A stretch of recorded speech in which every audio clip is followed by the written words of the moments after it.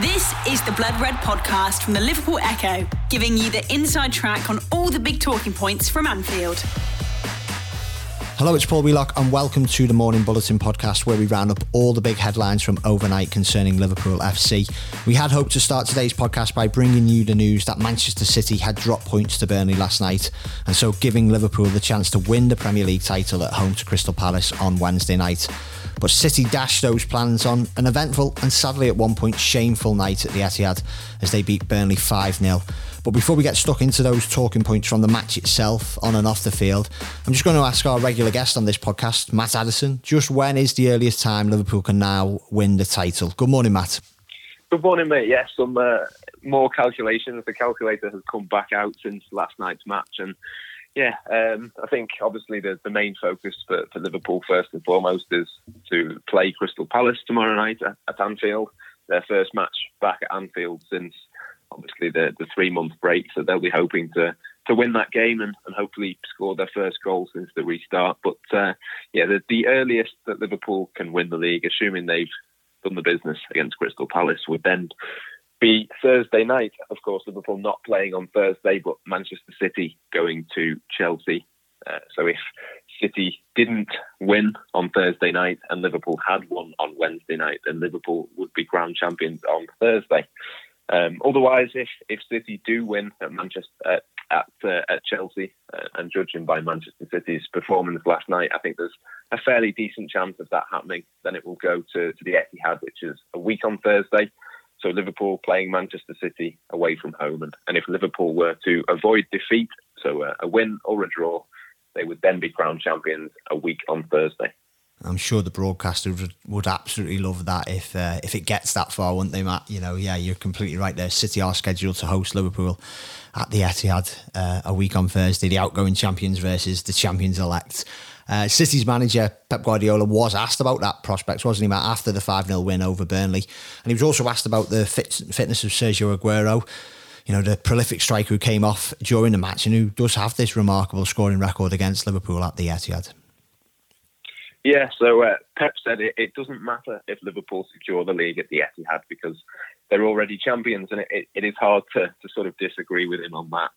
I do think it would be slightly symbolic almost of how far Liverpool have come to have won the league title with, what would it be, with 7 games of this season to go if they win it at the Etihad, having obviously just lost out by a point last season against Manchester City. So I think it would be sort of almost coming full circle for Liverpool. I don't think, if City had a choice, I don't think they'd like it to have been then. But I suppose at least if Liverpool do win it at the Etihad, they wouldn't have had to have given them a guard of honour at the beginning. So, yeah, it's positives and negatives, I suppose, for Pep. And of course, the predictable answer that he would say, it doesn't matter. He's only ever going to admit to focusing on his own team. So, yeah, interesting sort of stuff from him. And Sergio Aguero as well, obviously, went off last night, like Liverpool found, really.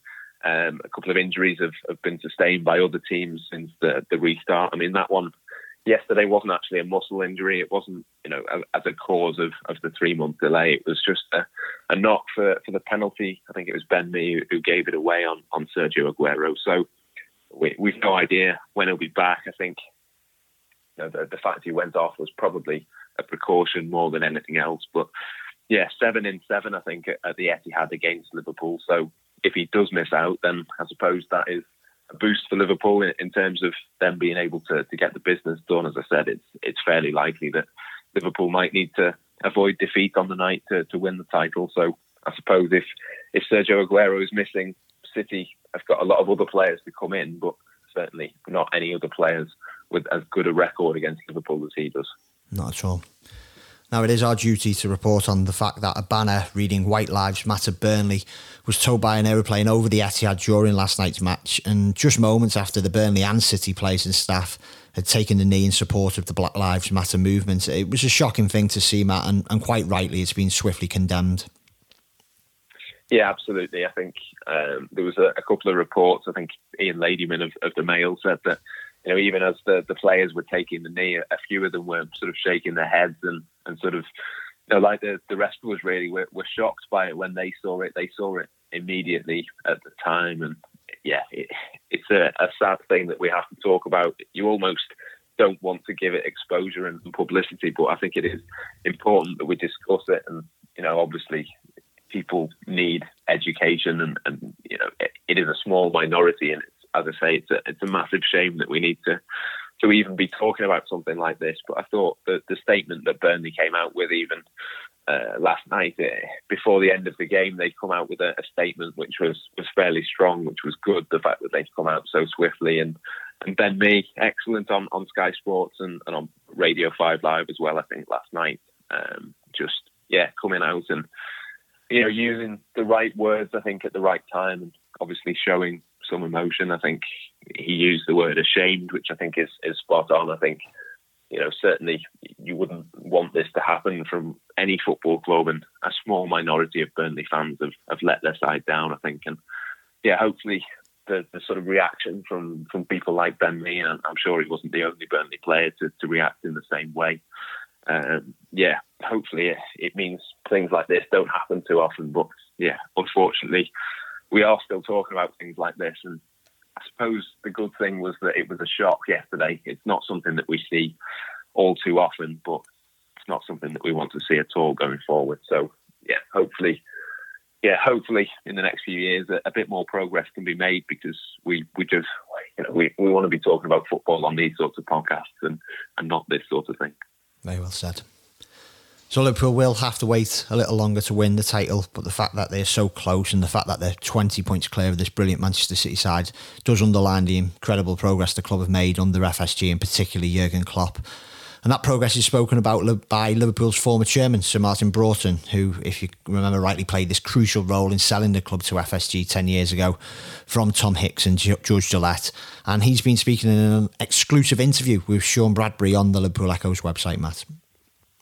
Yeah, it's a really interesting read. I've been having a read of that this morning. And obviously Martin Broughton, as you say, the man who sold Liverpool to FSG, signalled the end of the Hicks and Gillette era about a decade or so ago. And you look at the progress that Liverpool have made since then. It was obviously an excellent decision. He said in the interview, he talks about how the process unfolded and how there was a couple of other bidders who came in with the same sort of price tag and valuation of Liverpool at the time. So it was his decision to give it to John W. Henry and FSG. So obviously, as I say, Liverpool have come a long way since then. FSG still have their critics, and sometimes rightly so, but there's no doubt about it. They've developed the football club to such an extent where a decade ago, if you'd have said Liverpool would have the best manager in the world, potentially with Champions League, on the verge of winning the Premier League by so many points. I mean, 10 years ago, that was absolutely unthinkable. It was, Liverpool were days or maybe weeks away from going into administration, and sort of the transformation since then has been, undoubtedly down to FSG and the work that they've done. So, I thought it was interesting that Martin Broughton sort of said how he'd looked at what they'd done with the Red Sox, decisions like, not moving the stadium and redeveloping that. They've done exactly the same with Anfield. They didn't want to move away. They wanted to stay and do that. And, Martin Broughton says how sort of they know and they understand sport. I think one of the criticisms of FSG is that they maybe are not football people. They don't exactly understand, everything with Liverpool, but they do understand sport. They understand sports business and how it works. And I think that's been evident time and time again over the last few years. And they've made a few wrong decisions along the way, but a lot of their decisions have been correct, not least appointing Klopp and all the things that have happened since then. So I think, obviously, when you see the journey that they've gone on and reading the piece sort of brings that back, really, and from somebody who was there at the time 10 years ago when the sale went through, right the way through to today. He still keeps in touch with John Henry and that sort of thing. It just underlines, really. I think some people do forget when they moan about FSG and that sort of thing, the dire situation that Liverpool were in at the time. And you don't want to sort of call them heroes or saviours or anything like that. I mean, they're in it for the money, and when they do leave Liverpool, they will leave with a huge profit in their hands. But Liverpool are in a good place now, I do think they deserve credit for that. The Blood Red Podcast from the Liverpool Echo. It's a brilliant interview from Sean. You'll be able to listen to it in full when we release it as a podcast, wherever you get your Blood Red podcast later this afternoon, UK time. Now, tomorrow's match with Crystal Palace will be Liverpool's first at Anfield without supporters, and Virgil van Dijk has been speaking about just what it would be like in the official matchday programme, which you can order online at reachsportshop.com. And you can also get a taster of what he's been having to say on the Liverpool Echo's website, Matt. Yeah, he says understandably it will be strange, obviously, playing in an empty Anfield. It's something that hasn't happened before, and it was quite a nice line actually from him. He says the supporters haven't disappeared, they'll just be somewhere else. And obviously all of the Liverpool fans will be watching on from elsewhere through their TV screens. So it's an important message, I think, from Van Dijk. I suppose one of the factors really, I think, in the 0-0 draw at the weekend was that the players hadn't played in a competitive game in an environment like that. They had to sort of get changed in that porter cabin outside and things like that. So, yeah, I think that played a factor on Sunday, and I think on Wednesday we'll see Liverpool's players a bit more relaxed, not just because they're at home and they're at Anfield in familiar surroundings, but also just because, you know, they've got used to it. They've played a game behind closed doors now. They know how it's going to be. They know how it's going to play out and that sort of thing. So, yeah, at game 2, I think they should be slightly more comfortable, and I think we'll probably see a little bit more or a little bit less of a disjointed team than what we saw over the weekend. So, yeah, I would assume that Liverpool will improve, and as Van Dijk says, it will be a strange experience, but you just have to make the best of it. And unfortunately, that's the way it is at the moment. Liverpool are going to win the league, and nobody is going to be there to see it apart from a select few journalists and stewards and that sort of thing. So yeah, we've said it a million times, and Van Dijk has reiterated that here. It's not an ideal situation, but that's the situation we're in, and there's nothing we can do about it, unfortunately. Now to a story that you actually wrote, Matt, for the Echo yesterday. Roy Keane, the former Manchester United captain, now better known as a pundit for media organisations like Sky Sports. He was certainly in the news on Friday night after losing his rag over David De Gea, but he's also been speaking about Liverpool to the Irish Independent, and as you say, you picked it up for the Echo website. Yeah, it's some interesting comments. Starts off really by saying that Liverpool absolutely deserve the league this year. Obviously, the consistency that they've shown over the past 2 seasons and that sort of thing. I don't think there's any doubt that when a team wins the league by as many points as what Liverpool are going to win it, that they deserve it. So, yes, the former Manchester United midfielder basically sort of gives them a little bit of praise, but then in typical Roy Keane style comes back at the end with almost if not a dig, then certainly at the very least a backhanded compliment. I think he says, I think the industry is quick to hand out credit, basically saying that Liverpool need to be judged over a longer period than the last couple of seasons, which I suppose broadly speaking he is correct. He says, you know, Liverpool and all teams should be judged over a 5 to 10 year period, but it's one of those things that Jurgen Klopp hasn't been at Liverpool 10 years, so you can't really judge it over a 10-year period in that regard. But, look, Roy Keane comment, I think he's always entertaining, but you do have to sort of take them with a little bit of a pinch of salt. And I'm sure if Liverpool win the league, the fact that Roy Keane thinks they need to do it again and again and again, he is right on the one hand, but I'm sure Liverpool fans won't be losing too much sleep over what he's said there or anything like that. Yeah, it shouldn't be forgotten. I think it took Sir Alex Ferguson 4 years to win his first trophy with Manchester United, a very similar timescale to Jurgen Klopp, and look what happened after that. Just to our last story, there's no doubt Liverpool will be interested in Jadon Sancho if and when he leaves Borussia Dortmund, but all the indications seem to suggest that they won't be in a position to sign him this summer, given the bit of the saga over Timo Werner. But according to a report in the Daily Mail this morning, they may not be the only club willing to wait it out, Matt. No, it's an interesting report. It's first of all says that Borussia Dortmund value Jadon Sancho at 100 million, which, to be honest, I don't think is an unfair or inflated valuation, to be honest. Just, you know, given his age, he's still only 20. You look at the numbers that he's produced this season, the goals and the assists. his goal contributions, I think, might be above more than 1 per 90 minutes that he's played, which, for any player, that is absolutely incredible.